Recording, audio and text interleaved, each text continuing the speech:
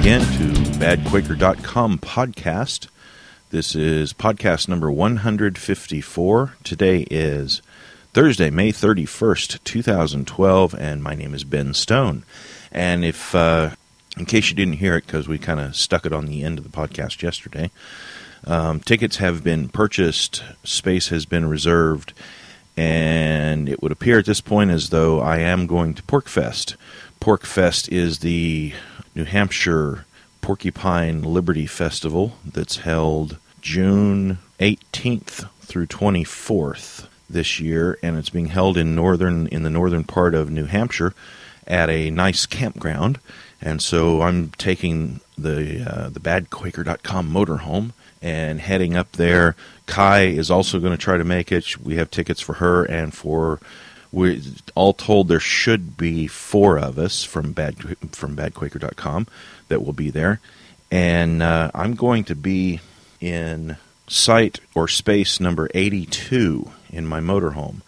So if you happen to be at PorcFest this year, feel free to drop by space 82, knock on the motorhome door. And as long as it's reasonable time of the day, you'll probably find me somewhere around there and say hi. Okay, so and let me just encourage you. There's not very many camping spaces left, so you may not be able to actually get into the campgrounds there. There may be some motel rooms available in the general vicinity, or you may be able to share a campground with somebody, a campsite with someone, but spaces are filling up real fast. If you haven't already got your tickets, but you're planning on going, you better move quick. And if you can't make it this year, be sure and get plan for next year, because this is one of the big Liberty events of the year for the East Coast. It's one of the 2 big events for the East Coast. For the West Coast, they have the big thing in Las Vegas every year, but for the eastern half of the U.S., PorcFest, it's the summer thing to do. Okay, anyway, now yesterday I talked a little bit about James C. Scott's book, The Art of Not Being Governed. And I just wanted to bring that up again, that what a good book that is.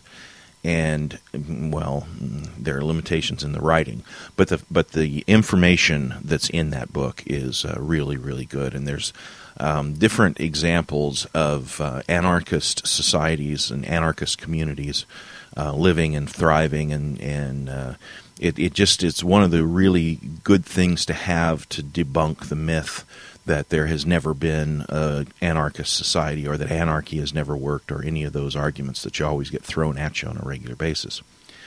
Also, I wanted to mention, I talked before about the History Channel's miniseries that was on the Hatfields and McCoys, and it finished up last night. I watched the final episode of that, and again, it's not bad. It's it's an enjoyable show and everything like that. I don't know about the accuracy of the storyline. Some of it is clearly, Hollywoodized. So, you always get that from anything that comes out of Hollywood, or anything that comes out of the mainstream in any form. You always get a certain amount of that. So, they took, what do they call it? Literary license, which means they make stuff up.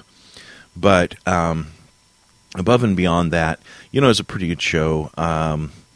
they, without really intending it, I think maybe it's impossible to tell the story of the Hatfields and McCoys and not realize that the root cause of the problem was the state. Whether we're talking about the problems that happened due directly to the war between the states, or if we're talking about the interference in the Klan, the Klan process was a very successful anarchist society for well over 100 years in Appalachia. The Scotch-Irish started coming into Appalachia in the mid-1600s, and they migrated in at a fairly steady rate up until about 1720s when the immigration was cut off. And they came from primarily Ulster area of Northern Ireland, and quite a few came right off the Scotch-English border. And a lot of this was not by choice. A lot of these people were pressed or rounded up and brought over against their will, and many of them immigrated willingly. But either way, they got here. They got to the American shores, and they didn't function well at all in the colonies. They were basically dealing with the same English culture that that they were outcasts of in Scotland, England, and in Ireland. So, they did what they could do. They tended towards, because of their roots in Scotland, they tended towards mountainous areas anyway.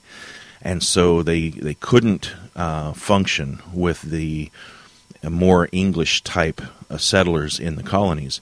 And so they went into Appalachia, and they cut out a living in Appalachia where really, the Native Americans were not really all that populous in the mountainous parts of Appalachia, because the Indians, due to their hunter-gatherer methods, they tended to go more towards the river valleys. So if you look on a map and you see some of the ancient Indian settlements, let's just say if you look at southern Ohio and you take a look at the city of Portsmouth in southeastern Ohio, that was at one point a huge Indian village or town. Really, it was like a large Indian town or even small city, and it stretched out actually larger than present day Portsmouth. And it actually went across the river to the Kentucky side, and all of the tillable flat land right in that area was all one big, huge native complex, and that's kind of the method that the Indians used. They used those flat lands in the river valleys like that, all the way up and down the Scioto River. That's the kind of land that they really sought. If you look in Google Earth, look at Ohio in Google Earth, go to southeastern Ohio, the city of Portsmouth, and the Scioto River comes off the Ohio River and sort of snakes up. And if you look at it in Google Earth, the Scioto River has actually taken two different paths, and you can see the current path goes to the west side of Portsmouth, and the ancient path goes to the east side of Portsmouth. And there's a huge salt lick on the eastern path of that river. The river no longer goes that way now, but there's a nice big river valley there. At one point, there was during the Ice Ages, or actually I think before the Ice Ages, I'm not sure exactly, but the Ohio River actually went the opposite direction and went up the Scioto Valley and dumped northward at one point in time. So anyway, these floodplains in and around the Scioto River were the perfect place for the natives to grow their crops, and then they could go off on hunting expeditions into the mountains, but they really didn't live in the mountains. On the other hand, the Appalachian people that came from the Scotch-English border and from Ireland, from Northern Ireland, they were very well suited for moving right into the heart of Appalachia, for building cabins of an extremely simple design, and living in areas where nobody else wanted to live. And they did that very successfully from the mid-1600s well up into the 1800s before the governments began to absorb Appalachia and bring them into a very uncomfortable submission. And that's the setting where you have the real story of the Hatfields and the McCoys. They were right at the end of the clan society when the clan societies were functional in Appalachia. All those minor problems that you saw in the TV series on the Hatfields and McCoys, all those minor problems in the early part of that would have easily been taken care of within the system, within the clan system. But because of the level of brutality that these people had learned during the war between the states, and because of the interference of the so-called authority of West Virginia and Kentucky, the governmental interference in the clan system, it presented a false levels of authority to these people, and it forced their decisions to be perverted rather than following the way the clans would have done, in earlier ages. And the TV show, whether they were intentionally doing this to show that the state was a major part of the problem, or if it's just impossible to tell the story without that part leaking out, it was there. They didn't emphasize it. No one said it openly.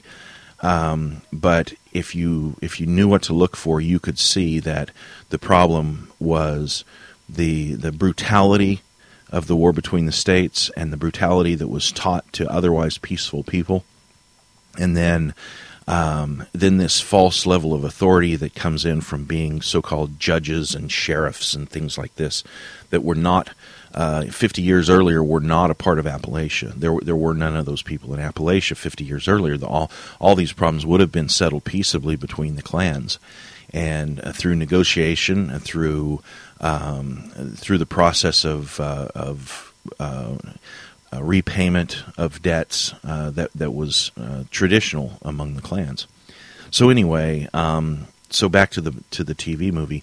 Now again, they didn't do a bad job. The things that struck me wrong were wrong because I'm kind of an Appalachian geek. So, for instance, the placing of the graveyards down in the river valleys, no, they wouldn't have done that, because first off, river valleys in Appalachia are even bottomland for a creek or in a hollow. The bottomlands are very valuable. You don't use those for graveyards. You put graveyards on the tops of hills because the river valleys and the creeks and things have wild flooding in Appalachia. So you don't put anything down there that can't get washed away. And if you build a house down in the bottom, on bottomland or down in near creeks or rivers or whatever, you put it up on stilts because there's a good likelihood it's going to have water flowing underneath it at some point in time. Also, if the flood gets very bad, it'll knock your house off the stilts. Well, when everything's over, you just grab hold of it and haul it back to where it belongs and jack it back up and put it up on the stilts again, and you're okay. But you can't do that with a graveyard. With a graveyard, fresh graves get washed out, bodies go floating down the creek, and that's not good for anybody. So in Appalachia, they put their graveyards on tops of the mountains. Now, in addition to that, in the final scenes of the show, they really had an opportunity to give the TV series a real Appalachian feel. They had a river baptizing as one of the key moments in the end of the movie.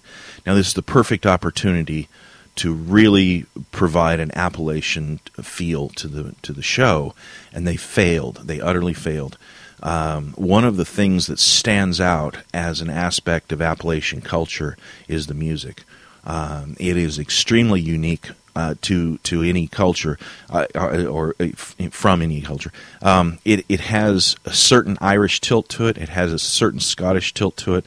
It has a certain country tilt and a certain southern tilt. But really, it is extremely specific in its musical content, and especially in the tones, in the high pitched tones, and the way that Appalachian music is sung. And you see that most dramatically at events like baptisms. So they had the perfect opportunity near the end of the show to bring that aspect of Appalachian culture in and really give it the right flavor. And instead they didn't. They gave the baptism the music that you might consider, you might hear it at an Episcopalian church in San Bernardino, or you might hear it at a Methodist church in Massachusetts, but you're not going to hear that kind of music in Appalachia at a river baptism in the year frames that we're talking about there. That really put a sour note to it. And I think the music was an issue throughout the show. It had wonderful music. It had wonderful background music throughout the thing, but really it was almost more like Lord of the Rings music than Appalachia. It's not that hard to find a consultant that knows about Appalachian music, and they could have helped them out on that. So that's, again, my criticism of the Hatfields and McCoys. I enjoyed the show. It was a good show. They did not fall back on some of the worst stereotypes that people tend to do when dealing with Appalachian people. So I appreciate that. It's just these few little things, the accents, the placement of the graveyards, and the music. It could have given it a much more authentic feel if they had done that. But okay, so let's see now. And now the series is over, so I probably won't have to talk about that anymore. I did want to bring up something that's maybe, I don't know that it's controversial, but it's one of those topics where if you bring it up, you're opening the proverbial can of worms.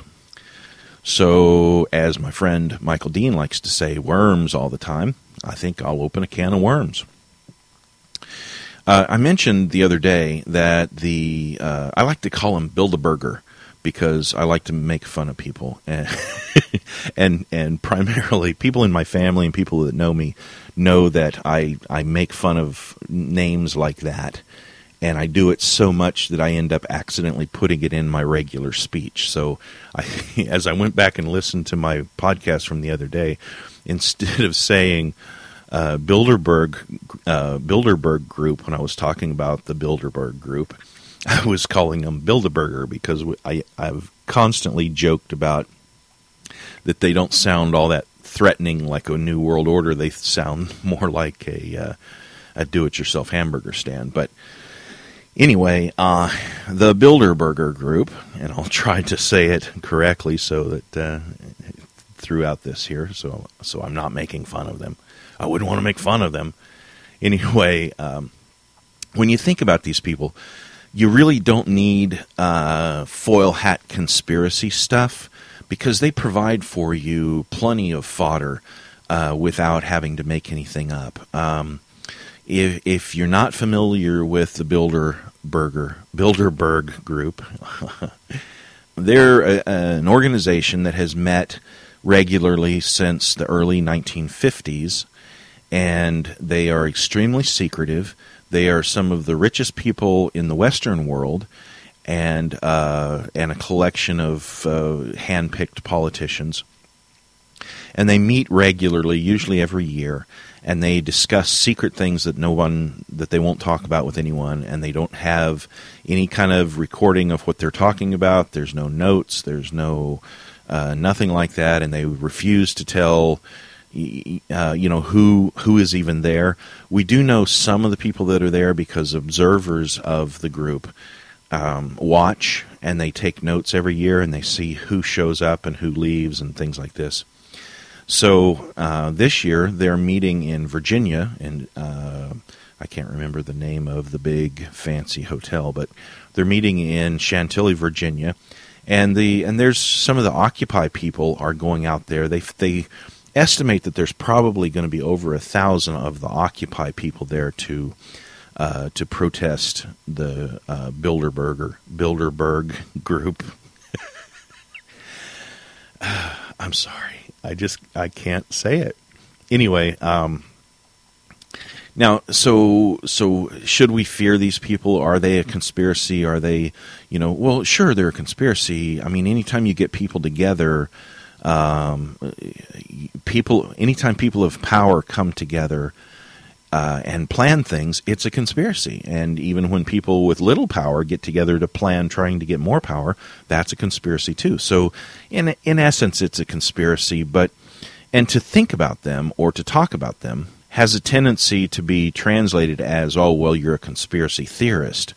Well, no, I suppose so, I mean, if you see three people on the other side of a city park and they're talking, and you lean over to the guy next to you and you go, I wonder what they're talking about over there, then at the moment that you speculate as to what they are talking about, you're a conspiracy theorist.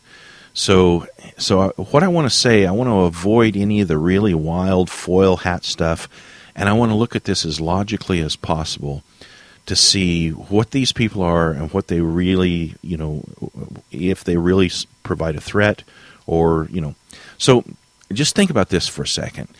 If you just set aside all the fear and all the conspiracy theories and all of the, the lizard people and the everything like that, just set that aside for a second and just think about this.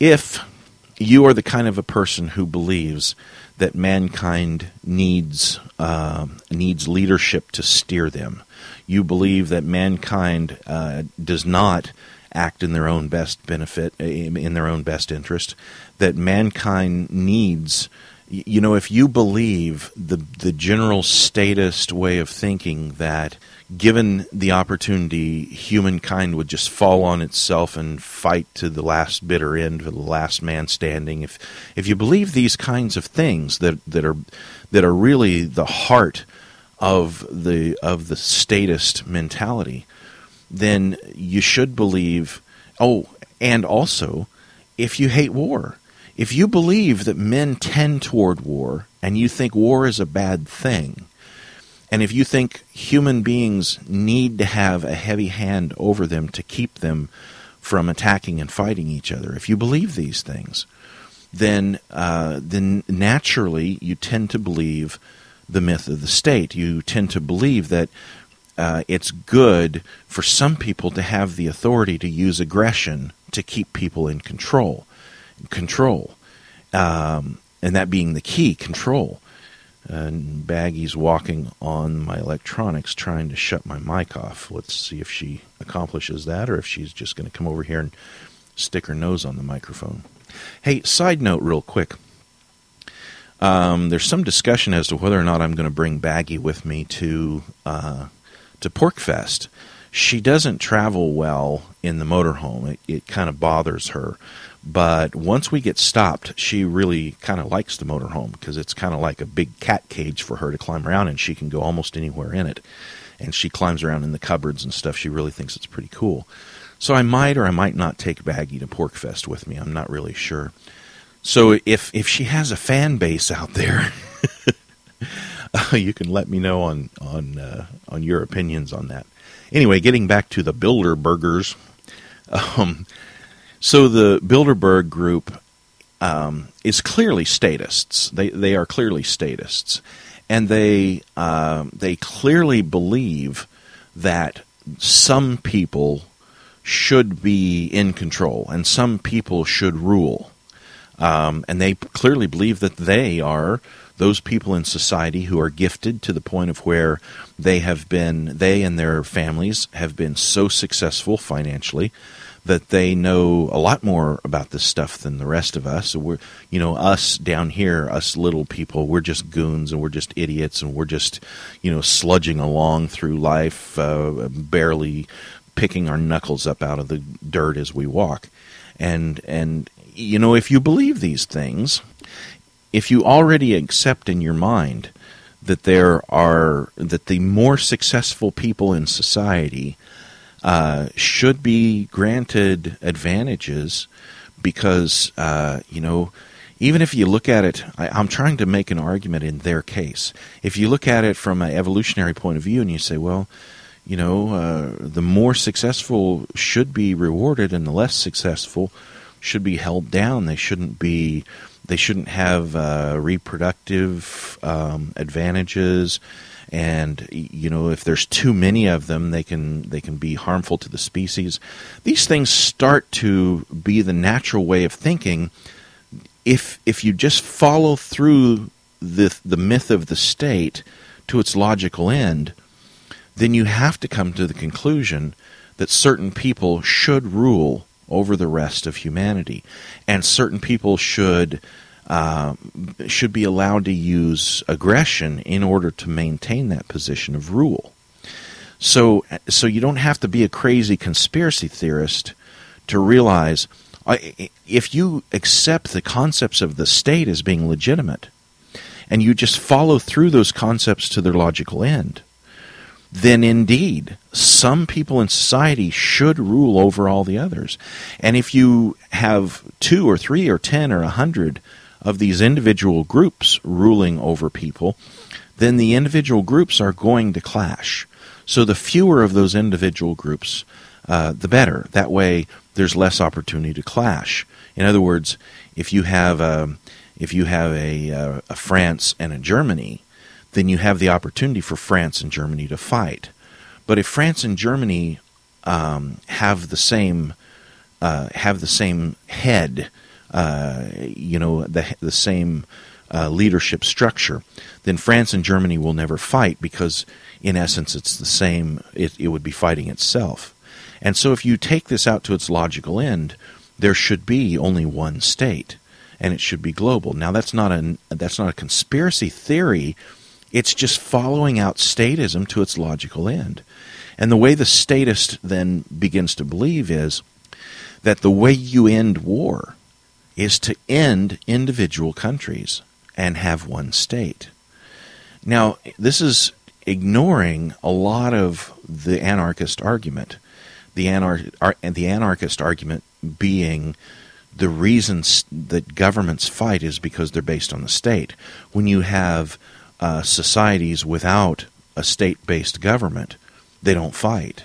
They settle their things on small family levels, like what I was talking about with the clans, and it never gets to the point of war. But when you have a state, the state is founded on immorality, and so it doesn't matter if you have 1,000 states or if you have one state. It doesn't matter. It's still founded on immorality, and it's still imposing aggression on people, and that's immoral, no matter whether there's peace or war. So it is a different philosophical angle that you're looking at this. But for the Bilderberg people, they see themselves as being highly successful, and there's quite likely a level of compassion and possibly guilt at them being so successful and then looking down on the rest of the world as it struggles. And so they feel an obligation to fix this by all getting together and working towards one single state, which would end all war, and a great vast network of distribution of goods so that no one starves. Well, as your mind goes in those directions, you're talking about socialism. And it doesn't matter how compassionate you are, and it doesn't matter what your intent is. Once you accept aggression as being legitimate, and you accept central planning as a method to try to improve the lives of people, you've accepted the two fallacies that both statism and socialism are based on. And you lose the ability to allow the market to control itself. And you begin to central plan the market, and then all the problems and distortions that come with central planning come into play, and you have people starving to death. So if these people were both compassionate and intelligent, if they were as compassionate as they fancy themselves, and if they were as intelligent as they fancy themselves, they would see the immorality of what they're trying to do. But they don't, because because they're taken with this belief in the state. And now Baggy's decided she's going to try to knock down the blinds on the window. I'm going to have to pause and open the blinds for her, otherwise she's going to attack them. Okay, actually, since I paused to help Baggy out there and have her not tear the blinds down, rather, this is a good time to pause and have our commercial break. I'll be back in about 2 minutes, and I'll wrap this up on the Bilderberg group, and I'll get to a different topic altogether. So, be back in 2 minutes or so. How would you like to support badquaker.com and get something nice for yourself at the same time? I want to tell you about Survival Gear Bags. It's run by my friend Kelly, who believes in and adheres to the non-aggression principle. Kelly's customers know him for his great customer service and his personal touch, because Kelly handles all customer service himself. The main focus of Survival Gear Bags is to allow you to build your own custom emergency kits with quality gear. Now, I know this because I bought my bug-out bag from Survival Gear Bags over 2 years ago, and I've gone all over the country with it by my side.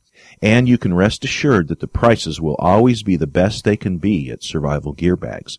And if you use the link from badquaker.com, they'll probably throw in something for free for you with your order. Now, how do you do this? Well, it's simple. You go to badquaker.com. On the right side of the page, click on the picture of the backpack. Then look around at Survival Gear Bags and find the stuff you want. You'll help badquaker.com, and you'll support a merchant that's one of us. Now, I want to tell you about another way you can support badquaker.com and get something really cool at the same time. Shire Silver. Shire Silver is the proud seller of silver and gold trade cards.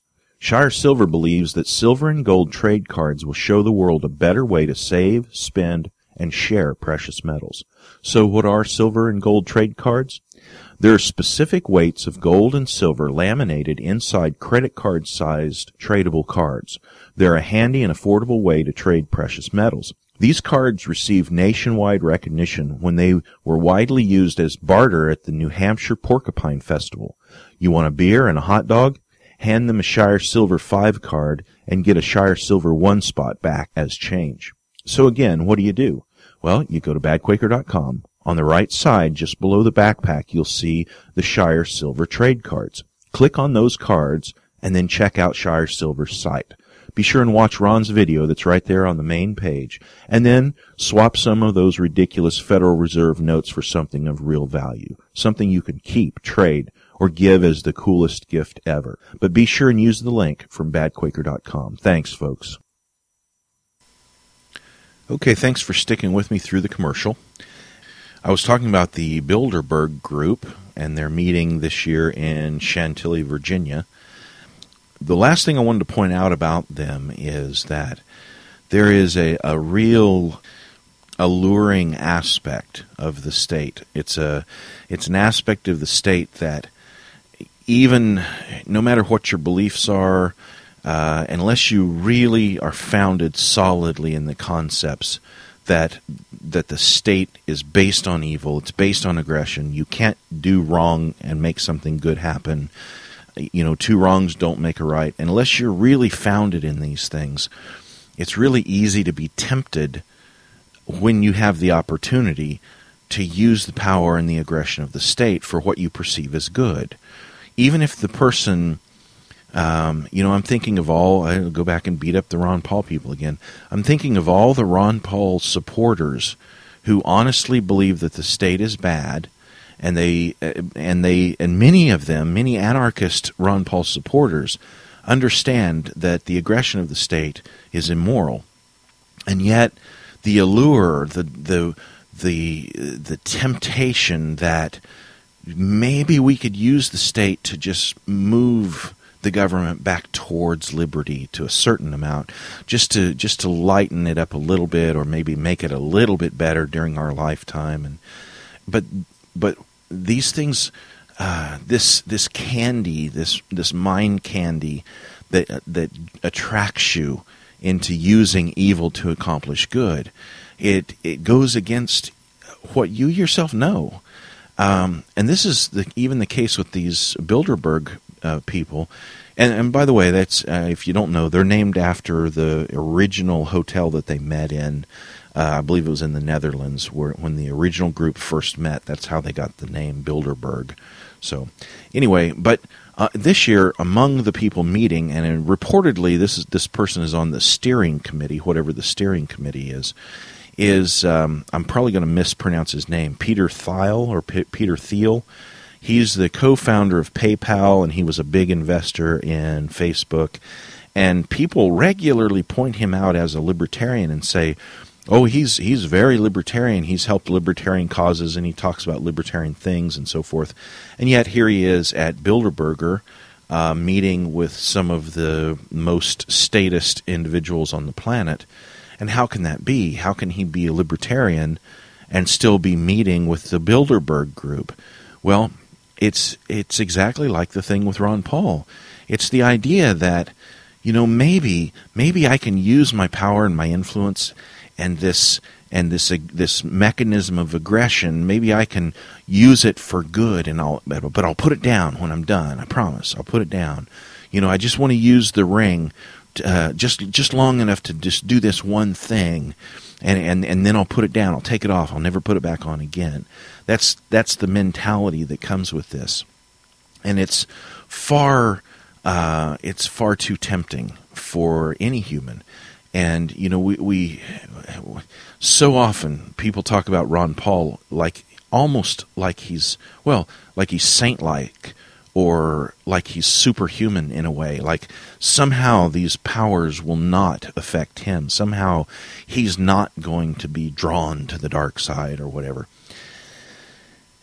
And yet, whether we're talking about this guy, the co-founder of PayPal, whether we're talking about Ron Paul, or whether we're talking about anybody else that is tempted to use the aggression of the state to try to do good with it,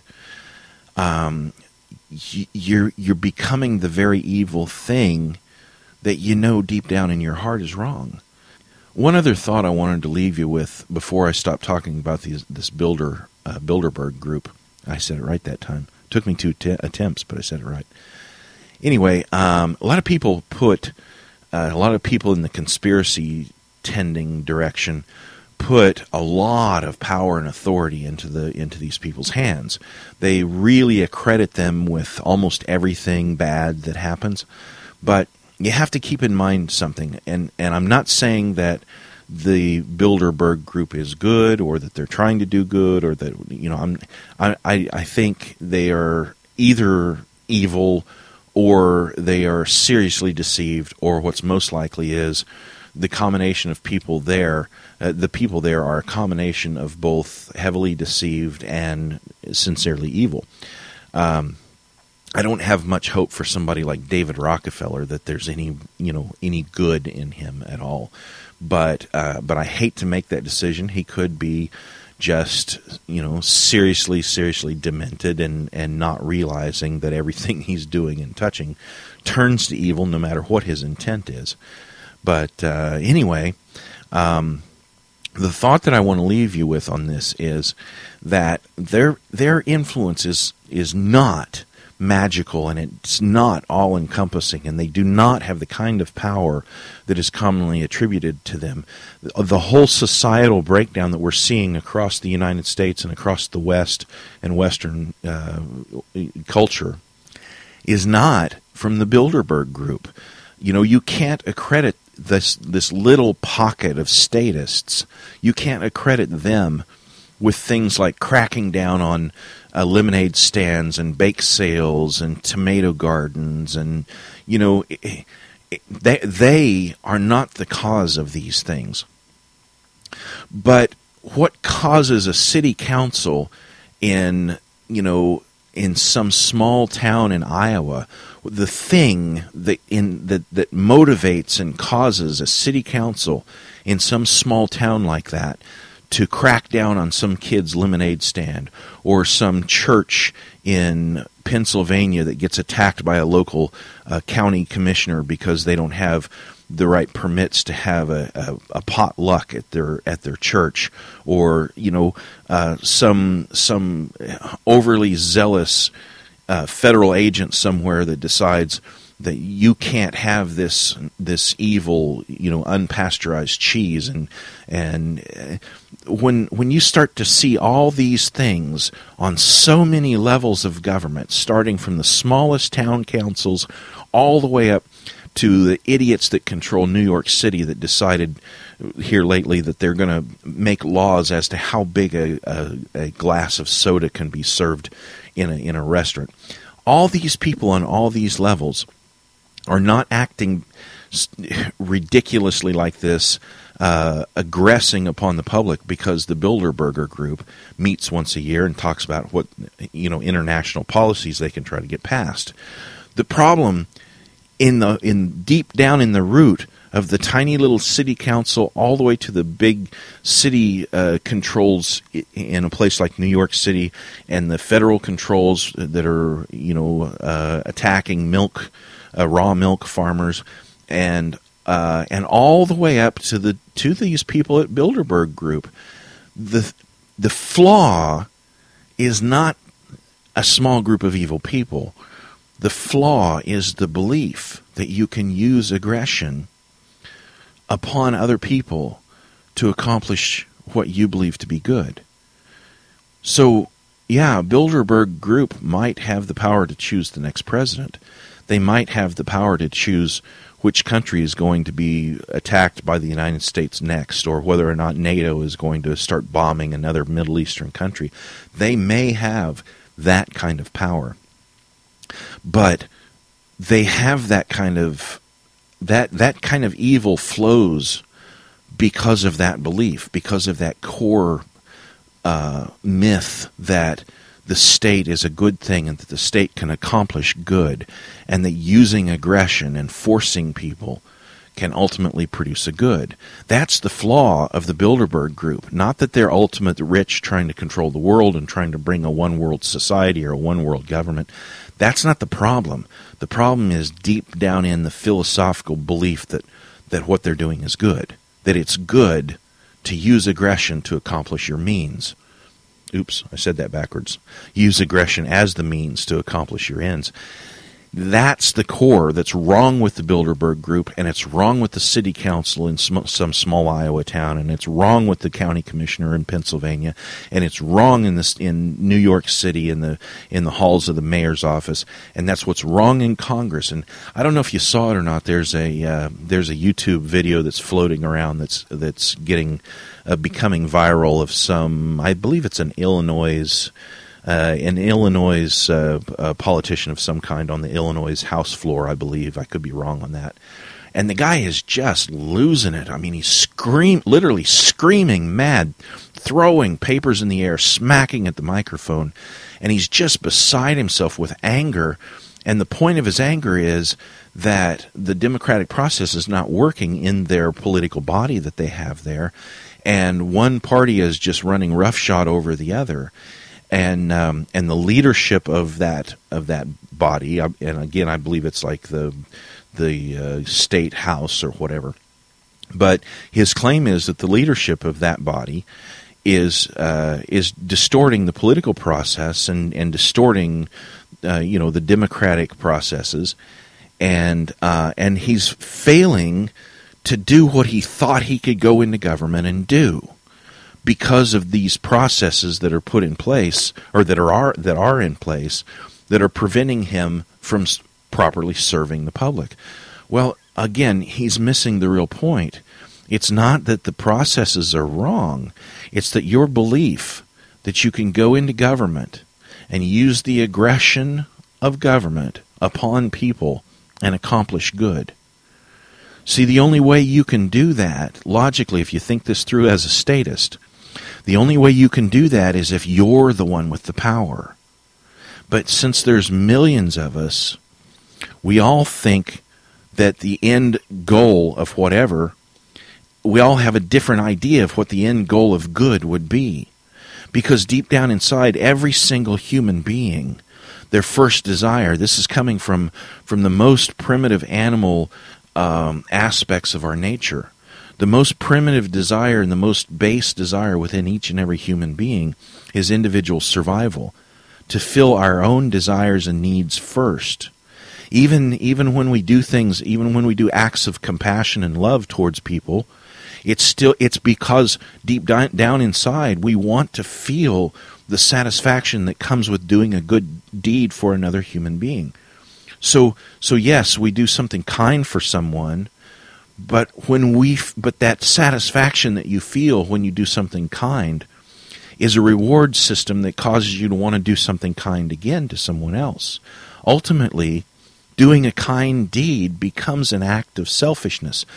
I'm doing the kind deed because it feels really good to help somebody.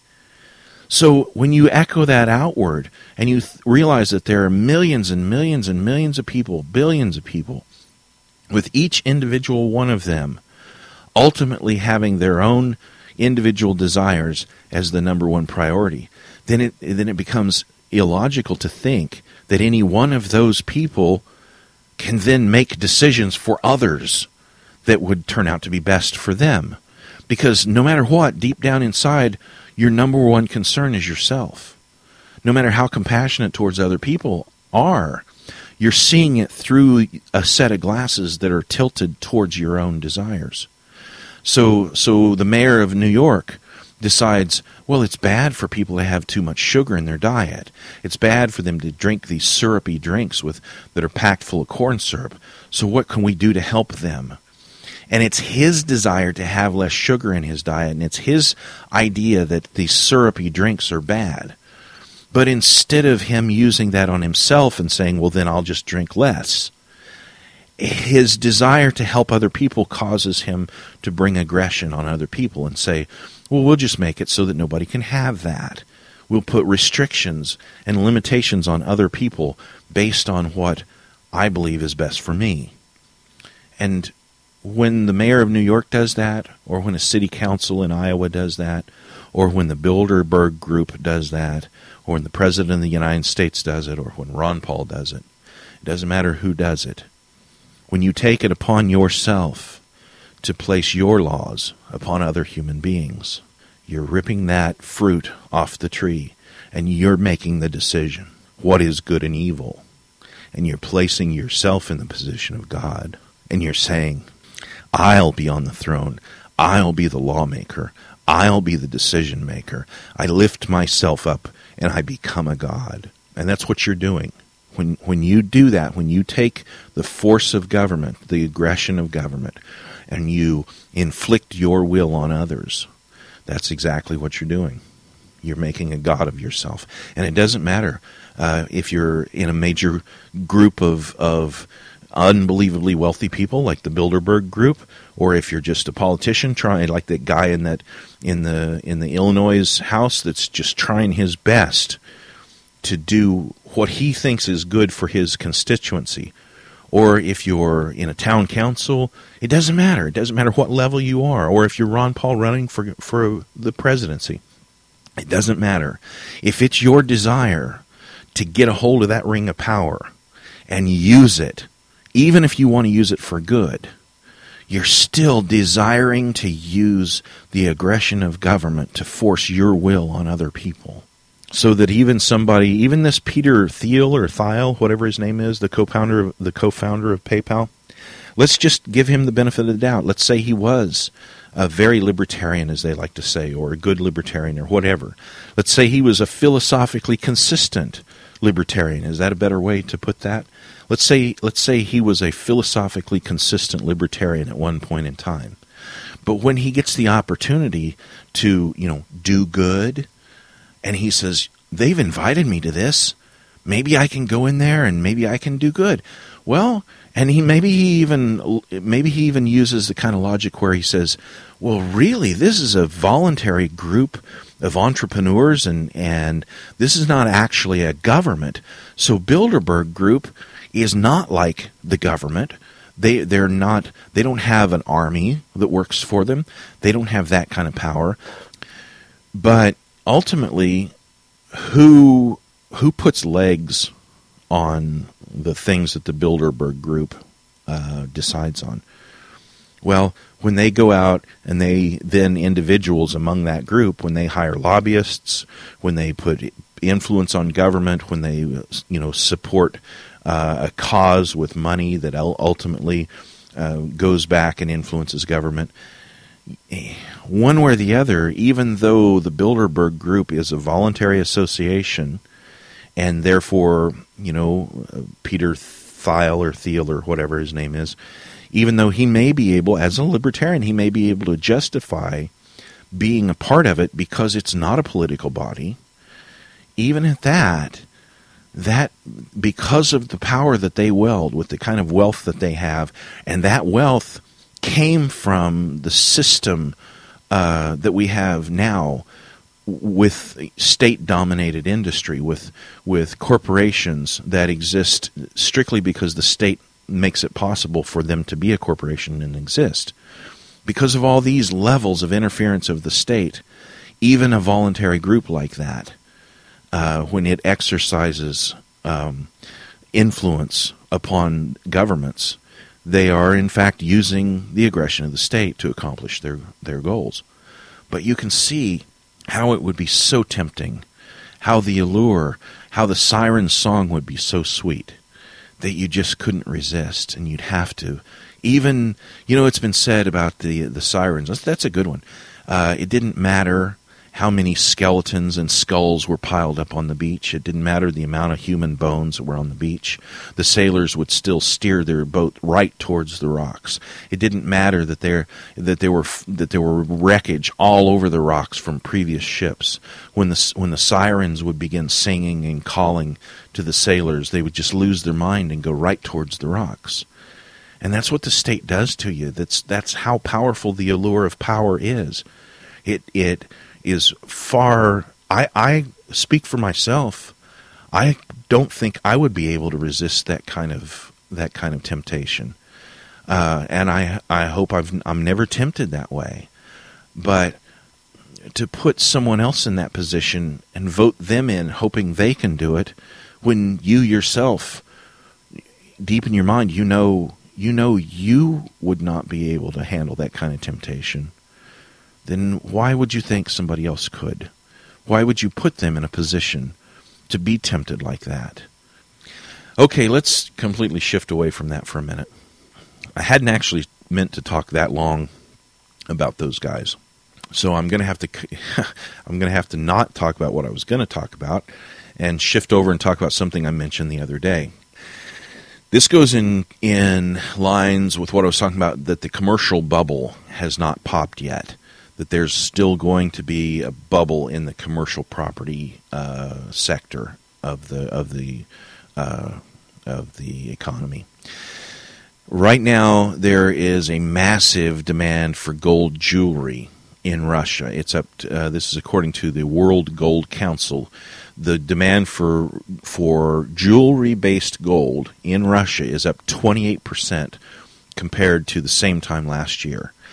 And Russia is not even the number one country desiring jewelry gold. China remains the largest market in the world for jewelry gold. Now, according to the World Gold Council, the reason that Russia has this dramatic uptick in its desire for jewelry gold is because Russia is experiencing historically low inflation with historically high gross domestic production. And there's this swelling consumer confidence in Russia, and wages are improving in Russia. So it's just waves of confidence that are filling the Russian people, causing them levels of prosperity that makes them want gold jewelry. They're not wanting it as a store of wealth like lots of people right now are wanting gold and precious metals as a hedge against an economic failure. That's not the motivation in Russia right now. The motivation in Russia is because things are going good and they want to show off their newfound comforts. And why is this happening? Why is it that Russia and China are on the upswing when the United States and much of the West is on a downswing? Well, the reason why is because really and truly, Russia and China both have been Russia more dramatically than China, but both have been moving away from communism and towards fascism, towards Western-style fascism. China's been doing this since the 70s, and of course Russia's been doing it since the early 90s. Really, Russia began to be more and more polluted by Western-style fascism in going all the way back into the 80s. But the catalyst, of course, was the collapse of the Soviet Union in the early 90s. And you say, well, no, that's capitalism. Capitalism is doing this to China. Capitalism is doing this to Russia. Well, not really. You know, we're still talking central banks. We're still talking major interference between the government and the biggest and strongest industries. We're still talking about, you know, a lot of socialist controls on a lot of different things.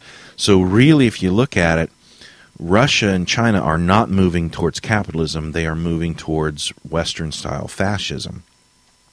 And if you think about the 1930s, and you think about how Russia had, previous to that, Russia had gone through, World War I was devastating on Russia, just like it was Germany, and just like it was other places in Europe. And Russia went with the communist-style government, Lenin and then later Stalin, bringing about communist style of an economy. And it was starving the people to death. In the 1930s, people in Russia were starving to death, and in mass. At the same time, countries like Germany, Italy, Spain, where fascism, and even the United States, where even though they weren't calling it fascism, in every possible way it was fascism. The FDR administration was clearly a fascist administration. So as fascism was the economic tune of the day in the United States, in Italy, in Spain, and in Germany, because it was fairly young fascism, it was on an uptick. The fascist aspects of society had not completely overwhelmed the market, and the market was still in a high production mode. So even though the recovery from the Depression was slow in all of those places, there was still recovery. There was still measurable recovery. And there were some setbacks and so forth.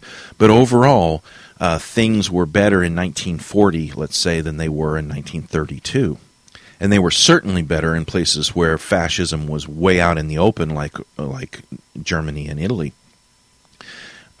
Fascism had solved, in many ways they thought, fascism had solved the problems.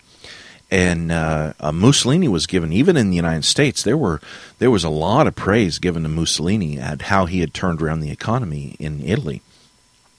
But the Soviet Union was horribly struggling with communism, and the reason why was because the communism had no price mechanism, but fascism still allowed a certain amount of the price mechanism to work. But what we're seeing now is the maturity of fascism in the West, and the fascism has taken over enough of the market that the market is beginning to fall apart because of it. They can't support that anymore. The price mechanism specifically on money, which is interest rate and the money supply, the price mechanism is falling apart on money in the West. Whereas in Russia and in China, they're still in that uptick mode. So even the prosperity that you're seeing there, eventually they're going to hit a saturation point with their fascism, and it's going to come back on them. Right now we're already seeing that in the West. Well, anyway, I'm going to have to cut it off there. I had some more to say about that, but I'm running out of time. So hopefully I've given you something to think about today. For more on liberty, property rights, and the zero aggression principle, go to badquaker.com. And if you're going to PorkFest, be sure and stop by and say hi to me. Thanks a lot, folks. Bye.